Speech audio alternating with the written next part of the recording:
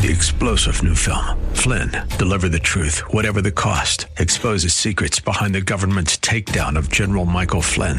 Flynn knew what the intel world had been up to. He ordered the first audit of the use of contractors. This set off alarm bells. He told the truth. He was the most dangerous person for Donald Trump to hire. They had to get rid of Flynn. Flynn, deliver the truth, whatever the cost. Available now. Watch it today. Go to salemnow.com. salemnow.com. As your pastor, if there were just a handful of truths or themes that I would want you to take away, the top 5 things that I could teach you to change your lives and increase your worship, one of them would be to look at the big picture. I hope that's come through in my sermons, my Q&As, definitely in men's group. To look at the big picture. In this passage, in this challenge, what is the overarching theme of the Bible that we're looking at? What is the characteristic of God that we are to emulate or that you may be violating? On a more practical and personal level, in your own sin. Not just the specific sin that is addressed in that verse, that is important, but what is the bigger sin? What is the pattern in your life? What is the larger issue, the idol, the lack of trust, whatever it may be? And we get this kind of summarizing statement or summarizing themes in books and in film towards the end of what we've just read or watched. And it is the same here in our passage this morning. For several weeks, we've been looking at a series on spiritual gifts and then order in the church.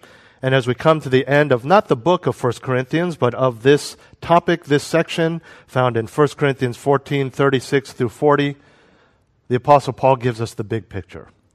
The final lessons regarding orderly worship and spiritual gifts that he wants us to take away, and that bleeds into practical ramifications of how we are to live as believers and as the church.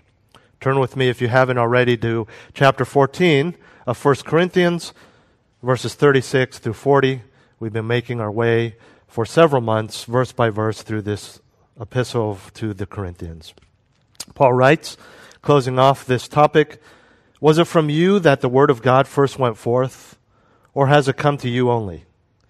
If anyone thinks he is a prophet or spiritual, let him recognize that the things which I write to you are the Lord's commandment.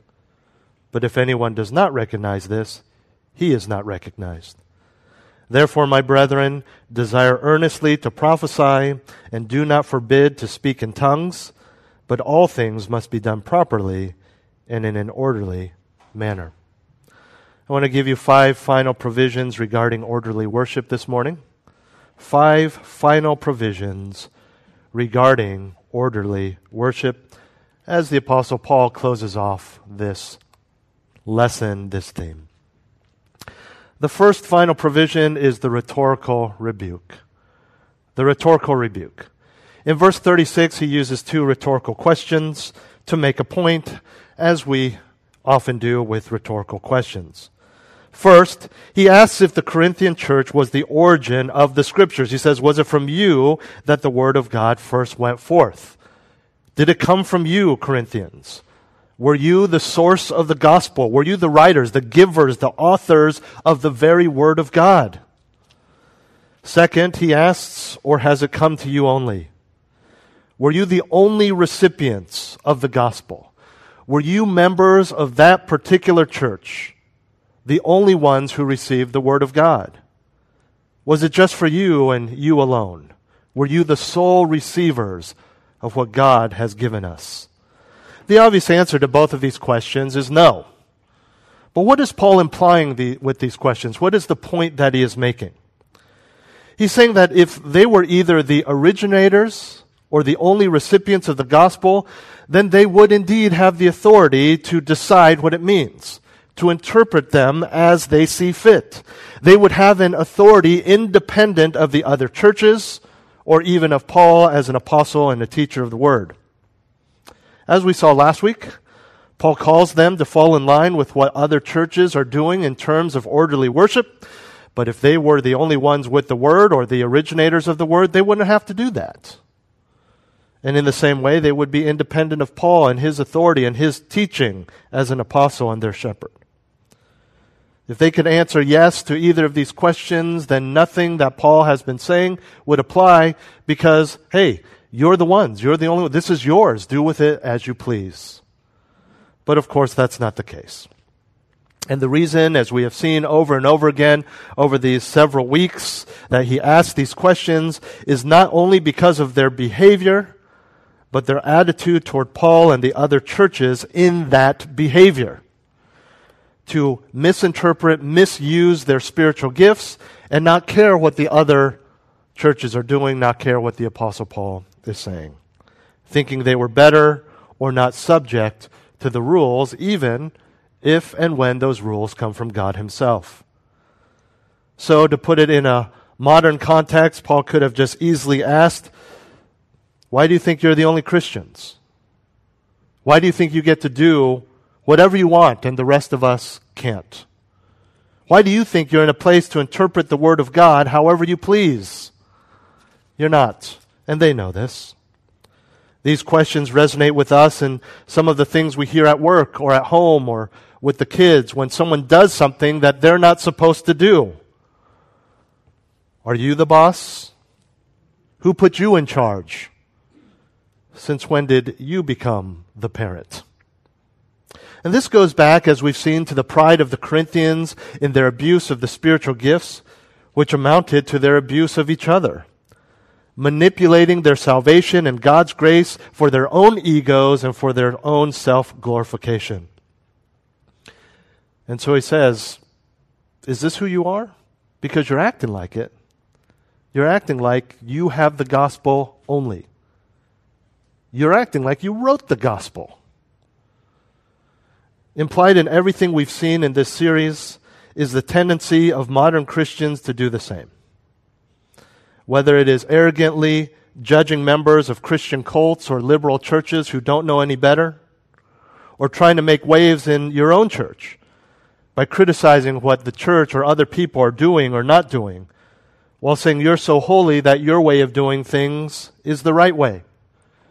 You wouldn't use those words, but your constant criticisms and judging and judgmental recommendations show that you think your way is the right way. Or sometimes you defer to another church, this pastor does this, and my old church does this. And those are good. It's good to help people excel, to help our church worship better. But are you living in a way that you think your way is the only way, that your way is the right way, that you have interpreted the Scripture and you're acting as if it is yours alone and not ours, and so we must listen? Because what it all comes down to is God's Word and obedience to it. We share this. And we share it because it was given by someone else. It was written by someone else for us. And we must all obey. No matter how we feel, no matter what we think, no matter what our previous experiences, current experiences may be. And that's why Paul continues to explain his role in the delivering of God's truth in our second final provision regarding orderly worship, the maturity mark, or the mark of maturity. Look at verse 37 again. He says, if anyone thinks he is a prophet or spiritual, let him recognize that the things which I write to you are the Lord's commandment. This conditional statement, indicated by the word if, is meant to show that the mature in Christ will recognize that Paul is giving them commands from the Lord. He says, whether you're a prophet, this, of course, as we've seen multiple times in the past, refers to the one with the gift of prophecy. That would naturally, within the church, put that individual in the position of a teacher and a leader. It was clearly a mark of spiritual maturity. As we've seen with the Corinthians, that wasn't always the case, but they should go hand in hand. If you're delivering God's Word, we would assume that you're a mature believer. Then he says, or if you're spiritual. Someone who is spiritual is someone who has truly come to faith in Jesus Christ and is subsequently actively pursuing obedience and submission to the Lord's commands. This is nothing new. We understand what it means when we say being spiritual. And anyone in these two categories, and understand that the prophet would fall under the broader category of spiritual, anyone in these two categories would recognize that the Word of God is the Word of God. They would recognize that what Paul writes is of the Lord. To put it negatively, anyone who does not accept Paul's writing as the command of the Lord cannot truly be a prophet or spiritually mature. Very practically and in that context, Paul is claiming divine inspiration. But we understand that his words are not unique to him. They correspond with Scripture as well as the character of God found all over, including the Old Testament, as anyone, as Paul says, who is spiritual can see. So what does this mean for us? If they can see it at a time when they only had the Old Testament, how much more should we when we have the completed canon of Scripture? For example, they would understand that order rather than chaos in worship is not just because Paul is prone to headaches when more than one person speaks at a time or has trouble concentrating. No, it's reflective of God's character and desire for edification so that we can hear those who are praising God or teaching. It falls in line with everything else in the Scriptures. Or that his teaching on women is not because of his Jewish upbringing or his personal male chauvinism, but it is reflective of the pattern of creation. It goes all the way back to the beginning. It's not just Paul's view of things. The application to us is clear. How can you call yourself a full-fledged follower of God if you do not follow the words of God? How can you say that you have reached adulthood when you speak, think, and act like a child? This is a no-brainer. You may drive a car, drink wine, wear big boy pants or big girl shoes, but if you lack self-control, are irresponsible, contribute nothing to society, you may physically be an adult, but people will say, that guy's a child. He's immature. And in the same way, you can go to church, you can read your Bible, you can attend small group, you can hug and shake hands of everyone you see at church, but if you're not accepting God's Word as God's Word, then you can't claim to be mature in Christ. Ultimately, Paul is again confronting the arrogance of the Corinthians, as well as addressing any potential arguments they may have to his current teaching. And while they come from a place of egotism and self-righteousness, Paul comes from a place of divine inspiration and self-sacrifice for God's glory. So that's the maturity mark, the mark of maturity. This is not something I think I need to tell you. The mature Christian has to follow God's Word. Understanding God and His Word enough to recognize in that context that Paul is speaking for God. But there would be some who would still disregard his teaching and say, nope, I want to keep speaking in tongues. I want to be heard. What if they do that? What if they continue to disregard these truths even after reading this letter? This leads us to our third final provision regarding orderly worship, the disciplinary disregard. The disciplinary disregard. With the same divine authority with which he delivered the commands, Paul now pronounces a judgment on those who reject his teaching, the teachings of the Word of God. If they don't listen to what's written in this letter, if they disregard his teaching on spiritual gifts, if they disregard his teaching on orderly worship, if they disregard his teaching on women, then they are to be rejected as true servants of God. This is huge. I mean, think about it. This is very serious, yet incredibly simple. If you do not accept the Word of God, how can you claim to be a true servant of God? I mean, how do you define what a servant of God is? The Word of God. And after you define that, how do you know how to perform as a servant of God? The Word of God. It's all from the manual, the instruction book. So how can you be what that instruction manual defines if you don't listen to the instruction manual? And we can possibly sympathize with these Corinthians. They were having the time of their lives and doing it in a so-called spiritual way. Perhaps they grew up without much recognition. Back then, put to work at an early age before they were teenagers, just an average person in a little town. Then they find the church. They're changed. They're redeemed. They turn to Jesus. And instantly they are given this amazing ability to speak in a foreign language, to deliver the message of God. I'm finally somebody. They're speaking in tongues every chance they get. People are paying attention. They feel good. They're finally somebody. Then Paul writes this letter and says, now you need to tone it down. You need to keep it in check. How would you feel? The party pooper. Well, it may be hard, but if you truly follow the Lord and desire His will, then you will say, I wish that wasn't the case, but absolutely, I'll do what honors God. But if you've gotten stuck being more focused on yourself, then you're going to fight back. You're going to say, well, that's general instruction. Paul hasn't heard my prophesying. He hasn't heard me. He doesn't get it. I'm good.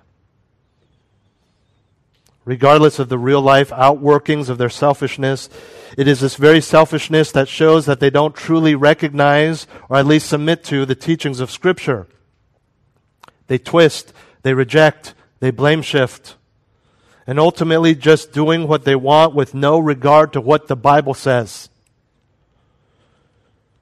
You say, yeah, I get it. I've been to churches where it's just chaotic. It makes total sense to me. They're doing this, if they're having disregard for worship and letting people learn and hear the teaching and be edified, yeah, of course, they shouldn't be recognized as true servants. That makes sense.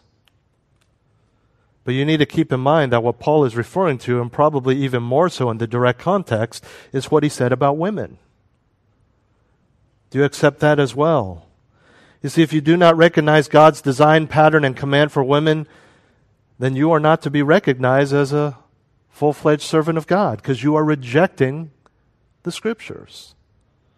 This is ultimately not about women's roles inside or outside of the church. This is about God's role as your authority, your Creator, and your Lord in all things.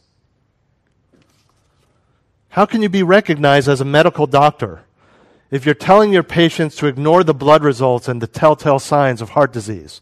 Don't worry about it. Doesn't apply to us. How can you be recognized as a teacher if you don't teach?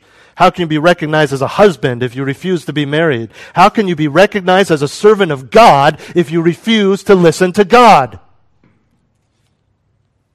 It's not complicated.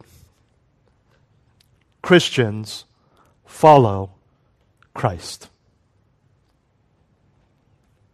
Well, this leads us right into our fourth point, the proper perspective. The proper perspective.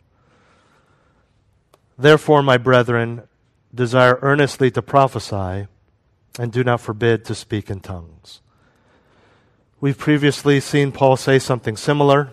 He's reminding the Corinthians that prophecy and tongues are a good thing despite what he said. Neither we nor the Corinthians should confuse what Paul has taught and think that these gifts are bad and should be prohibited. They are good. The therefore that starts verse 39 shows us that he is concluding this summary of things we've seen thus far this morning. So it's very telling that he doesn't say, since I am speaking the truth from God, which would be recognized by any who are truly spiritual, therefore stop prophesying and speaking in tongues. No, because that's not what he has said. He says that what he is saying is that these gifts should be exercised. They should be pursued. Desire prophecy in their midst because, as we have seen, it is from God and will edify when done properly. In the same way, though he has emphasized the lower nature of tongues and the danger of tongues because of their limited ability to build up the church and the focus the Corinthians have on glorifying themselves, they're not to take his words too far so as to forbid anyone from speaking in tongues. He says, I've told you the rules, I've explained the benefit of the gift, so by no means prohibit anyone from doing this. It's a gift from God. Just do it rightly. And as we've seen, there has to be an interpreter. They are to do it one at a time and no more than 3. Understanding again that these are no longer in existence. This was for this particular time period in the church. It's the proper perspective. Don't go too far. You get so scared that we're going to violate something that we throw it out altogether. We need to be careful. And today, we too, as believers, must have the same proper perspective. No matter how much you may dislike something or how much a particular individual may bother you in the church, you are not to downplay a gift or service that that person has been given by God. So long as people do it for God's glory and according to His standard and rules, then all service and spiritual gifts must be encouraged and used. Yes, there's always an appropriate time and place to say, ooh, maybe not that way. That's not encouraging. That's not edifying. But then we encourage them to do the right thing. In leadership, we talk about there are times where you need to tame the horse.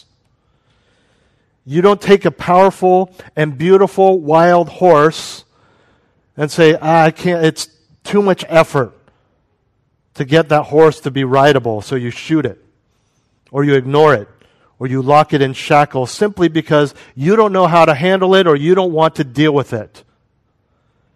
You tame it. You encourage it. You teach it how to live and work in a manner that is beneficial to everyone, the horse included.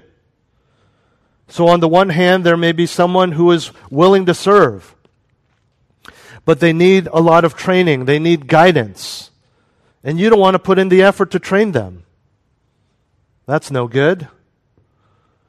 Maybe their personality bothers you. Maybe you understand how much work it's going to be. Maybe they keep fighting back. But if they're a believer, you don't just disregard them. They need to be trained and set on the path of service. On the other hand, there may be someone who is serving too much, serving wildly. Perhaps they dominate the small group conversation or insist on doing things their way, bossing people around. They're a great servant, but clearly not a good leader. We are to take them aside, to teach them, train them, gently admonish them and encourage them, rebuke them. Let them know their limits or know that they need to limit themselves. And I'm not just talking to myself. This is not just the job of the pastor or the elders. We all are in this together. You would do this in your home.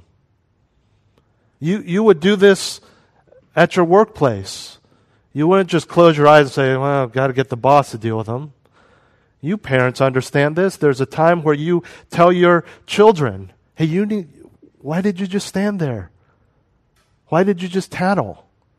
You knew what to do. Help them, tell them, warn them. Mommy, she's running across the street. There's a big truck coming. Grab their hand. Say no. Lock the stroller, whatever it is. We are all to do this together, not just gossip and be like, oh, here comes an annoying guy. Oh, don't tell him about the thing because he's just going to ruin everything and it's going to make things slower and we're not going to get the job done. Oh, bring him along and say, hey, do you mind just watching for a minute? We need your help. This is good. You're helpful. But maybe do it this way.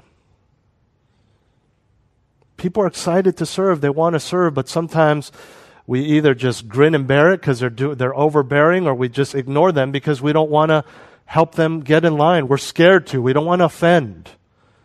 But don't we all just want the same thing, which is to glorify God and to serve one another, to stimulate to love and good deeds? Let's work together. Not so that we can be a great big church. No, so that we can be great servants of the Lord, honoring Him, worshiping Him together, doing it in a way that abides by the word and will of God.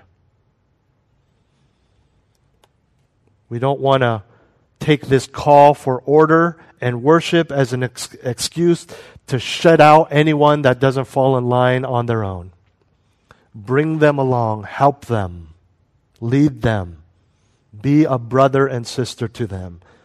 And just as Paul has rebuked the Corinthians, but then told them to continue in their gifts, just not the way that they were doing before, we all have a part in helping one another grow as a community. Don't just jump ship and then throw stones. It's not just by serving, but by helping others excel in their serving. And you gotta turn the mirror the other way as well. If you're doing that and you're like, well, they don't listen to me, you don't jump ship because of that either. There are members of Grace who still think, oh, those Grace people. It's silly. Why would you do that? This isn't politics. This isn't workplace politics. This is the church. This is family. Help one another. Let's all strive to have the proper perspective and then move forward to help one another. And when you're being helped, let's understand that we're being helped. We need to swallow our pride and understand that people are loving. And maybe they're not, but it can still be helpful. It still can grow you. Let's receive instruction and encouragement. That's the proper perspective. Use your gifts. Within limits, within the rules, but use your gifts. And finally, we come to our fifth and last final provision regarding orderly worship, the concluding command. The concluding command. We've seen the rhetorical rebuke, the maturity mark, the disciplinary disregard, the proper perspective, and finally, the concluding command. But all things must be done properly and in an orderly manner. We've seen this theme throughout. Order in the church. But he mentions all things. So all things must be done properly and in an orderly manner, not just the things that he has mentioned. This is the opposite of disorder and confusion. Specifically, disorder and confusion that stems from ego among the congregation because they all want to speak up, they all want to be heard. We need to watch ourselves. We need to watch ourselves because though we won't do this in a Sunday service today, it can boil over into small groups and fellowship and other conversations. Speaking out of turn, criticizing, embellishing, or bragging. In those contexts, we welcome conversation and input. But look, we all know when we're just trying to get attention, when we're trying to put someone else down or lift ourselves up, feeding our egos rather than seeking the edification of others. When it comes to corporate worship on a Sunday morning, everything must be done properly and orderly. Properly means gracefully, becomingly, harmoniously, as we have seen in a way that reflects the character of God. Orderly, as we have seen, involves doing things one after another or in turn. Of course, this specifically applies to those who had these spiritual gifts, not interrupting or speaking over others. And when we talk about in corporate worship, you understand what corporate worship is? When people worship together as a group, a large group or small group. So basically, church, Sunday service. We've talked a lot about wanting to reflect the character of God. And we need to do that. Orderly is the most common theme we have seen. But let's take a look at our hearts. If we want to have orderly worship on a Sunday morning and do so unhypocritically, we must have lives outside of church that also reflect the character of God. Sunday mornings are not a time to simply put forth your best effort for an hour or two, only to live lives of sin and disorder every other hour of the week. Church, perhaps you have read, is not like when someone meets the Queen of England. There's a lot of rules. A lot of rules. How you look at her, how you touch her, what you say to her, how you stand, what you wear. And it's very bad if you break those rules. Sometimes celebrities break a small rule and it's all over the news. That's not what church is. You put your suit on, look nice, hold your Bible for the first time, brush off the dust, and come in. How do you do? How are you? Welcome. Ooh, yes, praying for Raymond and Jessica. This is nice. Wasn't that lovely? And then you go home and you're yelling and you're beating your kids and you're swearing at your spouse. We need to be careful. Although unique in its aspects, generally speaking, what we see on a Sunday morning should, in large part, reflect who you are. You know, young children, you understand that most, if not all, of those kids sitting there are not Christians. It sounds harsh to say that of our own children, but they're pagans. They don't know the Lord. They are depraved. They're a good illustration of this.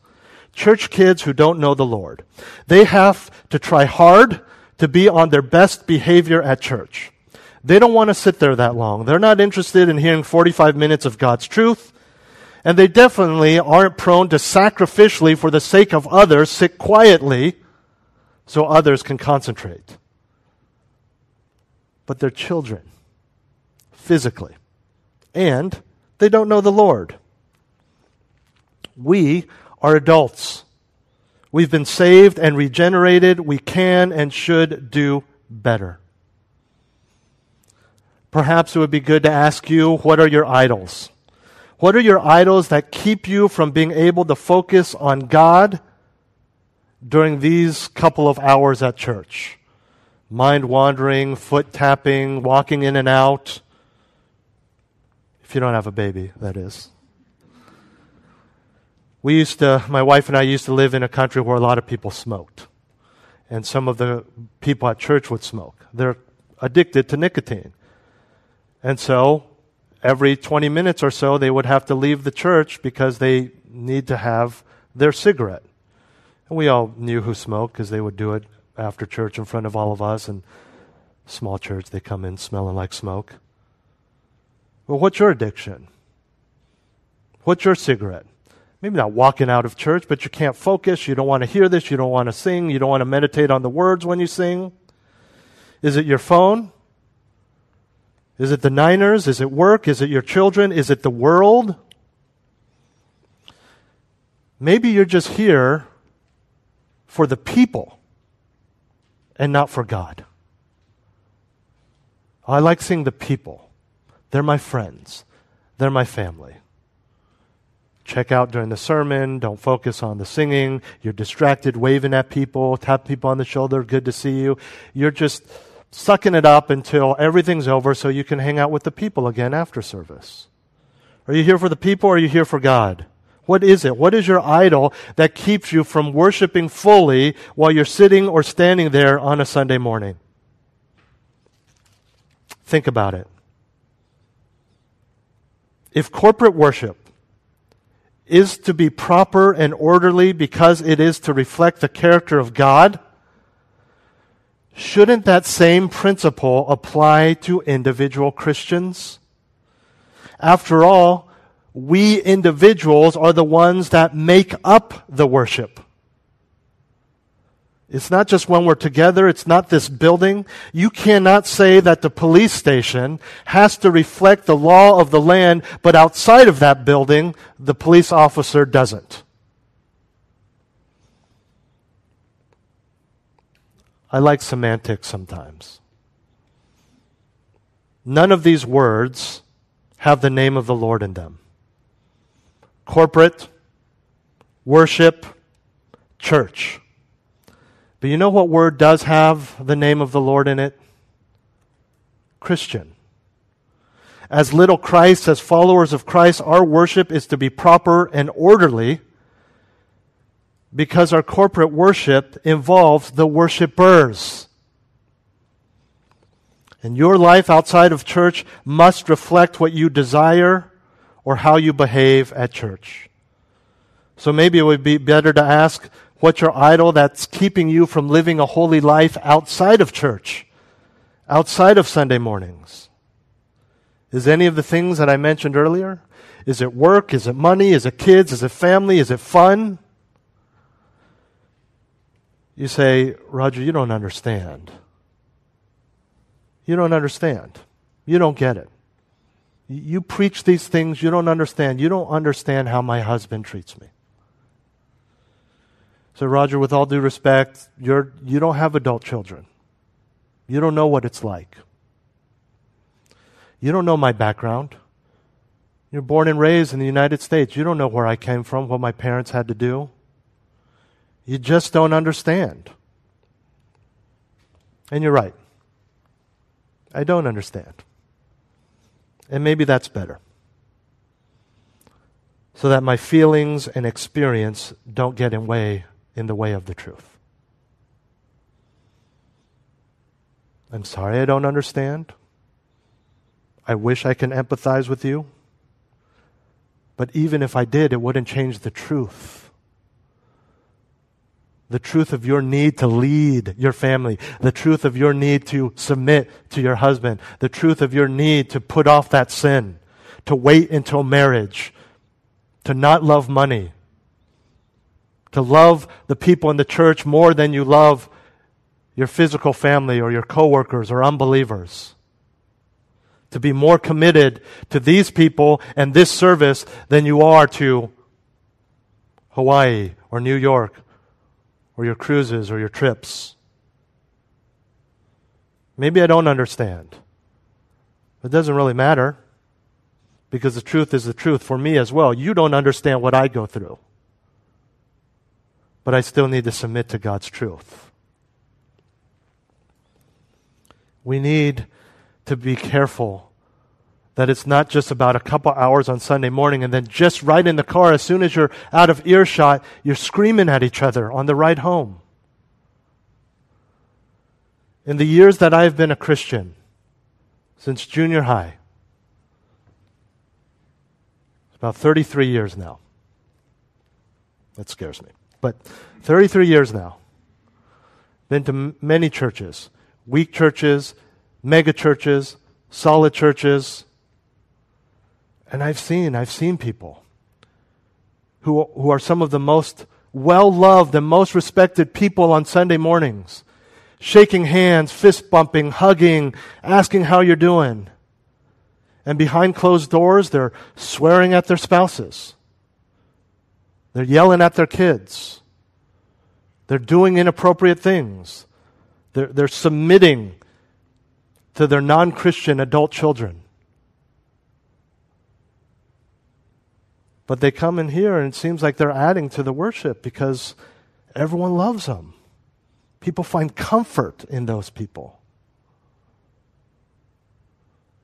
Then they rush off after service because they're got to continue their research on a good divorce lawyer or a lawyer for something else. I'm not saying this to criticize anyone. I'm saying this as a warning. We need to be careful. This is not a show.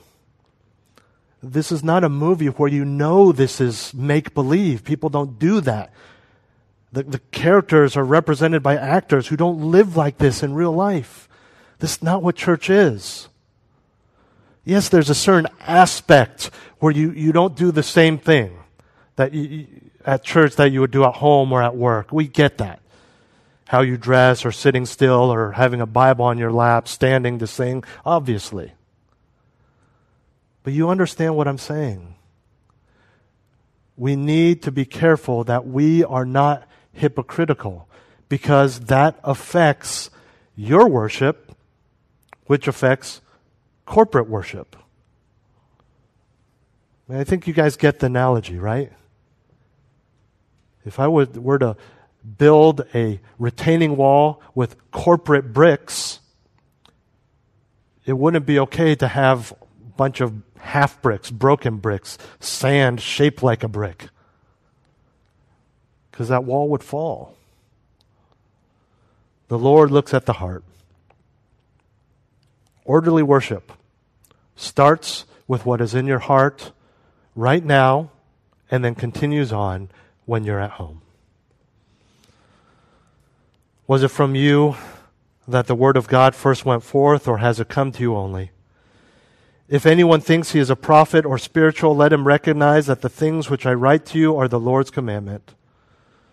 But if anyone does not recognize this, he is not recognized. Therefore, my brethren, desire earnestly to prophesy, and do not forbid to speak in tongues. But all things must be done properly and in an orderly manner. Let's pray.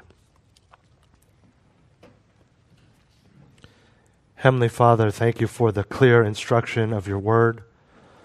Thank you for the clarity and wisdom that we can take this and make it practical for our own lives. We desire, above all, to be humble in our worship, not only on Sunday mornings, but at home. We desire to be worshipers at home, unhypocritically. Help us to be pure in mind and speech and heart.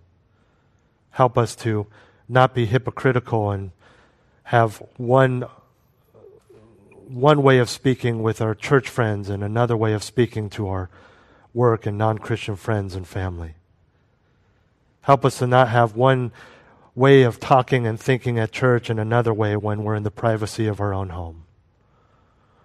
Lord, use us so that we are worshipers always, trusting in your word. And again, as last week, I asked that if anyone has challenges, troubles, accepting or understanding any portion of Scripture, that you would give them guidance and humility to accept the truth, even if not especially when it goes against the grain of all that they've been taught throughout their lives or how they feel. Thank you, Lord, that your word is enduring and that it never changes. Thank you even more that it's because it reflects a God who is enduring and never changing. And thank you that we will one day spend eternity with you. And until that day, help us to excel still more and do our best for your glory.